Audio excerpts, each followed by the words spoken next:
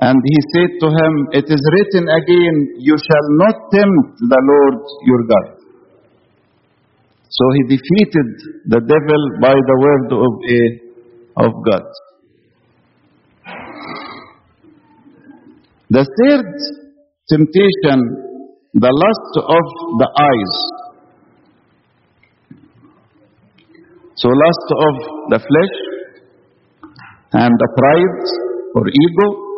And the third one, the lust of eyes.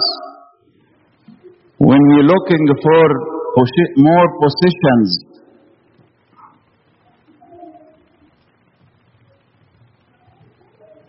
and it is written in the Bible, for we brought nothing into this world, and it is certain we can carry nothing out. And having food and clothing, with these we shall be content. I like this verse, very good.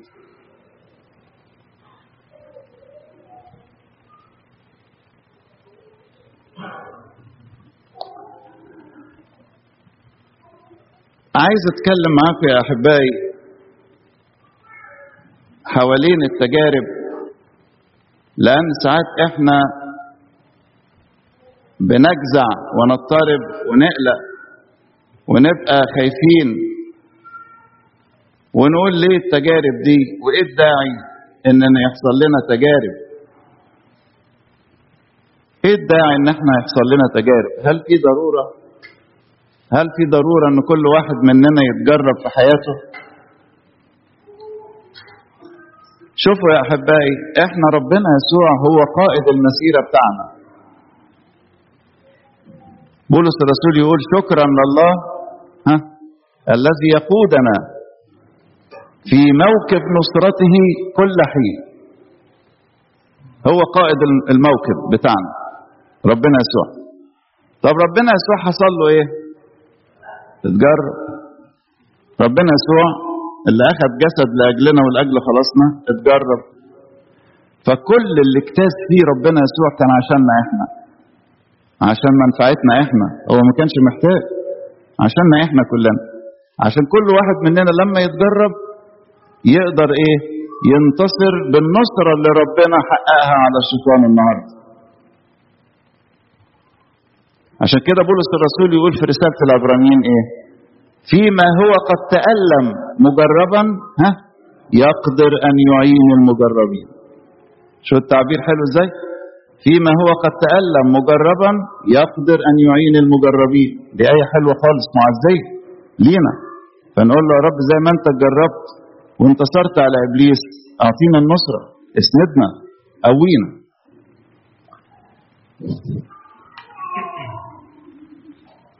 وعايز نقول بقى يا أحبائي عنوان كده: نحن لسنا وحدنا في حربنا الروحية. ما احناش لوحدنا أبدا، لأن مش ممكن نبقى لوحدنا ونقدر نعمل حاجة. أمال إيه؟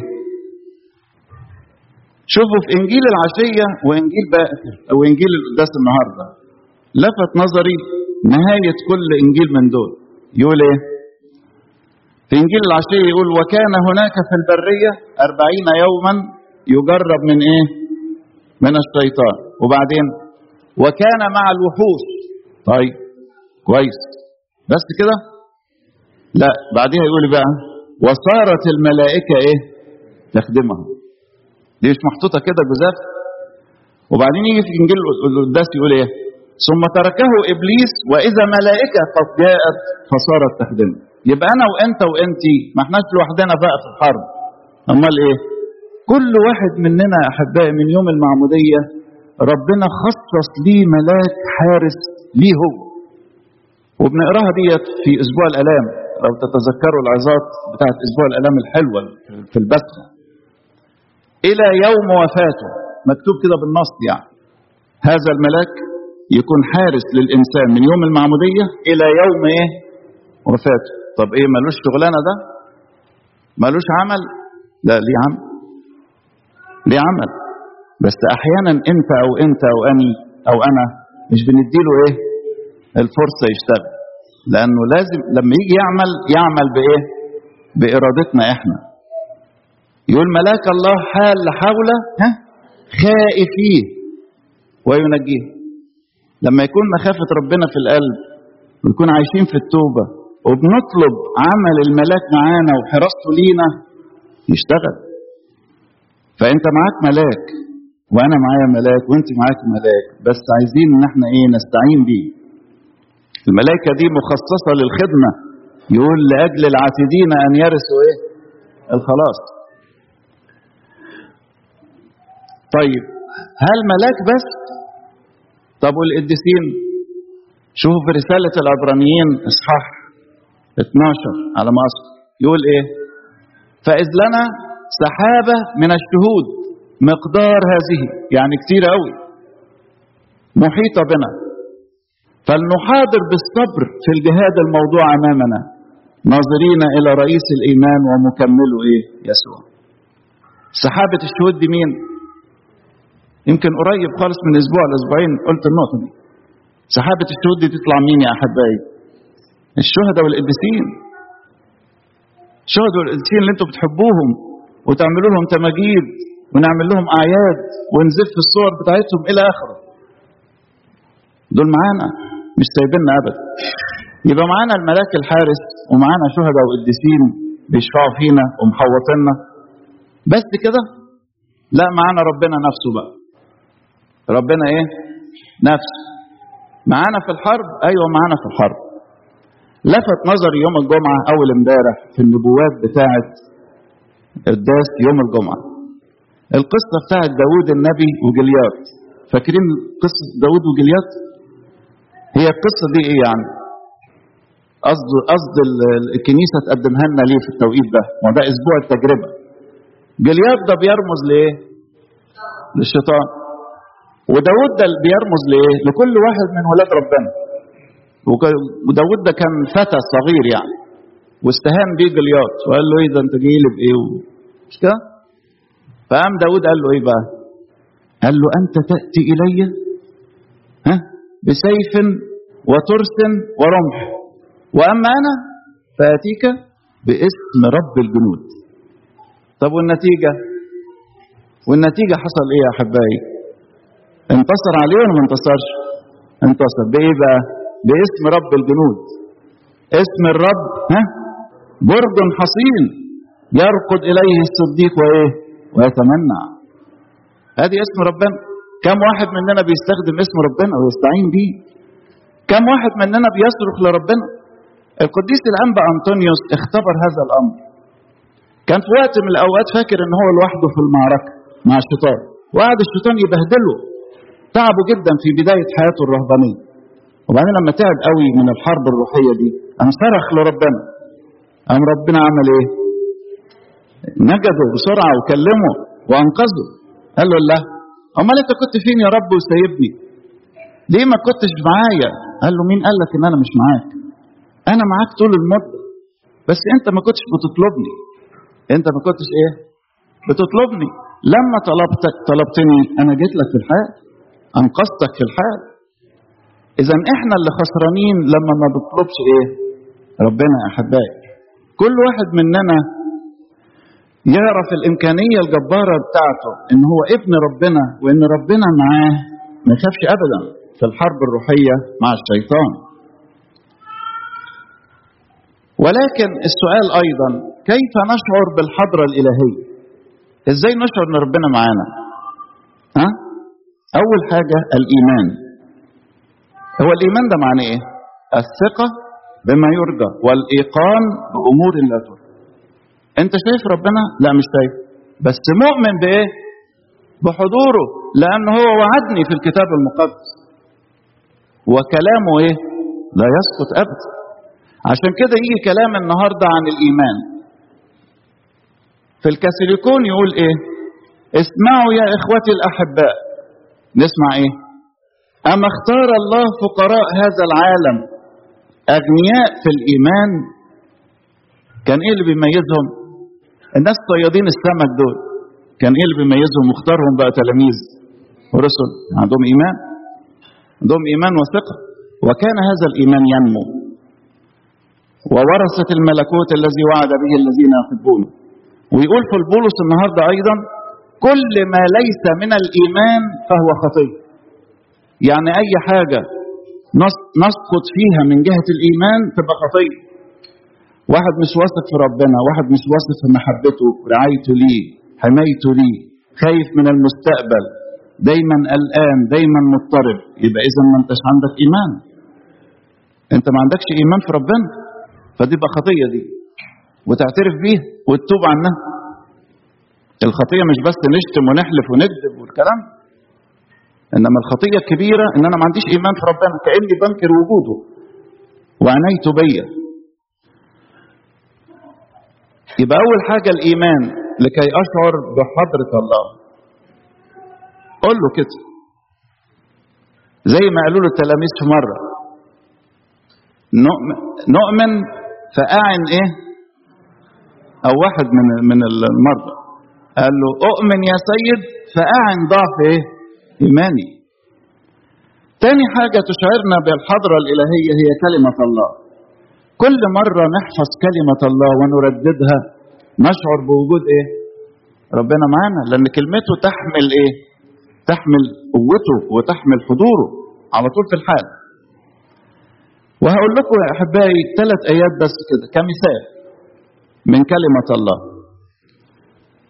العبارة اللي قلناها منذ قليل، اسم الرب، ها قولوا معايا، اسم الرب برج حصين يركض إليه. يركض يعني إيه؟ يجري. يركض إليه الصديق وإيه؟ ويتمنع. وبعدين بحب قوي الآيات بتاعت سفر أشعياء. يقول في أشعياء 41:10 لا تخف لأني معك، لا تتلفت لأني إلهك، قد أيدتك وأعنتك وعضدتك بيمين بري. هقولها تاني دي، لا تخف لأني معك، لا تتلفت. لما واحد كده يبقى خايف كده عمال يتلفت، لأني إيه؟ إلهك، قد أيدتك وأعنتك وعضدتك بيمين بري. طب عايزين إيه تاني؟ وبعدين يقول في أشعياء أيضا 41 اسمه جميل جدا، يقول إيه؟ لأني أنا الرب إلهك الممسك بيمينك القائل لك لا تخف أنا إيه؟ أعينك. أنا الرب إلهك الممسك بيمينك القائل لك لا تخف أنا إيه؟ أعينك.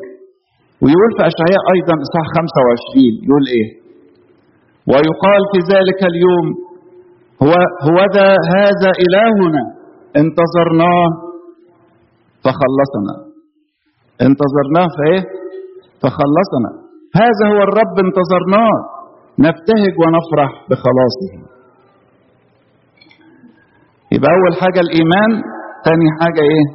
كلمة الله، القرايات اللي احنا بنقراها بقى طول الصوم دي وكل يوم في حياتنا، وكيف نرددها وكيف نحفظها. ثالث حاجة الصبر في الجهاد الروحي، لازم الصبر. كيف انتصر رب المجد يسوع على الشيطان في تجارب هذا اليوم؟ بإيه؟ كلمة واحدة بس، بالصبر. الصبر يجي له كده يجي له كده يجي له كده، في صبر في الجهاد. يعدد التجارب وأنواع التجارب برضه في صبر، في خط قدامه. طب وانت وانا وانتي ما احنا ولاد ربنا، عايزين نحس بوجوده نصبر. يعني ليه بقول نصبر يا احبائي في الجهاد الروحي؟ لان واحد يقول انا طلبت ربنا ولا مش حاسس بيه، تقول لي بس اطلب وبتاع، اديني طلبت. طب طلبت كم مره؟ طب صبرت قد ايه عشان تنتظر؟ انتظر الرب، تقوى وليتشدد قلبك وانتظر ايه؟ الرب. ادي بقى الانسان الروح ينتظر يصبر. هو انت عايز على طول اول ما تقول امر يعني بتؤمر ربنا؟ يبقى في الحال لا، استنى شويه اصبر. اما ربنا ازاي يختبر ايمانك؟ النقطه الاولانيه دي، لو انت متمسك بيه ومستنيه مهما طالت يا رب انا مستنيك. انتوا واخدين بالكم يا احبائي؟ فالصبر في الجهاد الايه؟ الروح. يقول لم تقاوموا بعد حتى ايه؟ الدم، مجاهدين ضد الخطيه. بنقول في الجمعة العظيمة في لحن أومونوجانيس، اللحن الجميل ده، أيها الابن الوحيد الجنس إلى آخره. نقول عن المسيح له المجد، نقول عنه إيه؟ صبر على موت الصليب، صبر على موت الصليب لغاية الآخر، وقال إيه؟ قد أكمل. وإنت عزيزي وإنت يا أختي وأنا، نحن أولاد الله، وخطة لكل واحد مرسومة. كمل مع ربنا الخطة اللي هو قصدها ليك، واصبر وجاهد للنفس الأخير. لا يكلل أحد إن لم يجاهد قانونيا. وليس إكليل بدون نصرة، وليس نصرة بدون قتال. ده واحد من القديسين قال كده. فاللي عايز يتكلل لازم ينتصر، واللي ينتصر اللي اللي بيجاهد وبيصبر للنهاية، اللي بيصبر للنهاية. آخر نقطة، السجود والخضوع المتواتر لرب المجد يسوع في حياتنا وفي عبادتنا. ليه النقطة دي بنحطها؟ الشيطان كان عايز ربنا يعمل له عايز يعمل له قال له اسجد لي، اسجد لي وانا اديك كل العالم ده. طب ما بيقول لك كده وبيقول لك كده وبيقول لك كده. هو دلوقتي لما بناخد شهوة خاطفة واغراء كده رخيص ونظرة مش كويسة، ويقعد يغرينا بالحاجات دي، ما هو بيقول لنا اسجد وانا اديك. اسجد يعني ايه؟ يعني ايه اسجد؟ يعني اخضع عليا، امشي حسب امري، اقول لك يمين يمين شمال شمال. واحنا بقى يا احبائي في اوقات كتير نعمل يمكن لو النهارده نقول لك انت بتسجد للشيطان، تقول لا لا لا حش اسجد، ده كلام؟ لا،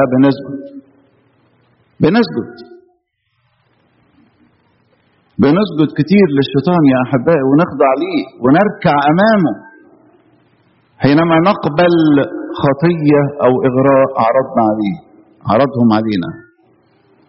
انما العكس بقى، الخضوع والسجود لربنا المتواتر ينجينا من الشيطان. عايز تنتصر عليه معايا يا احبائي؟ عايزين ننتصر عن الشيطان؟ ليه المطانيات دي بتجينا في الصوم، في القداسات اللي ما بيجيش في نص الاسبوع يحاول ان هو يجي ويشوف؟ ليه المطانيات دي موجودة في قداسات نص الاسبوع؟ وليه في البيت الورقة اللي انتوا بتاخدوها من بداية الصوم ليه بنعمل المطانيات؟ ونيجي في اسبوع الالام نكثف من المطانيات اكثر. ليه؟ ما احنا بنلتجئ لربنا، بنحتمي فيه، بنقول له يا رب احنا خاضعين ليك، احنا ساجدين امامك لكي تنجدنا من هذه الحرب الشرسة وتعطينا النصرة. فانت يا عزيزي لما في البيت كده تسجد لربنا وتقدم مطانيات، ينجيك ربنا. الناس اللي مش بتقدم مطانيات وهي تستطيع وصحتها تسمح،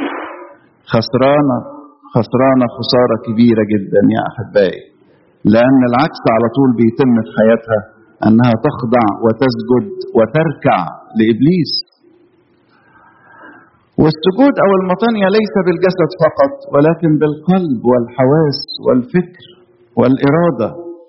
بنقدمهم كده قدام ربنا ذبيحة على الأرض كده، ونقول له يا رب احنا ولادك، ملناش غيرك، ملناش غيرك. ليت الله يعطينا النصرة بعمله ومحبته ومعونته المستمرة لينا، لأن نحن أولاده. لإلهنا كل مجد وكرم من الآن والأبد. جبنها آتي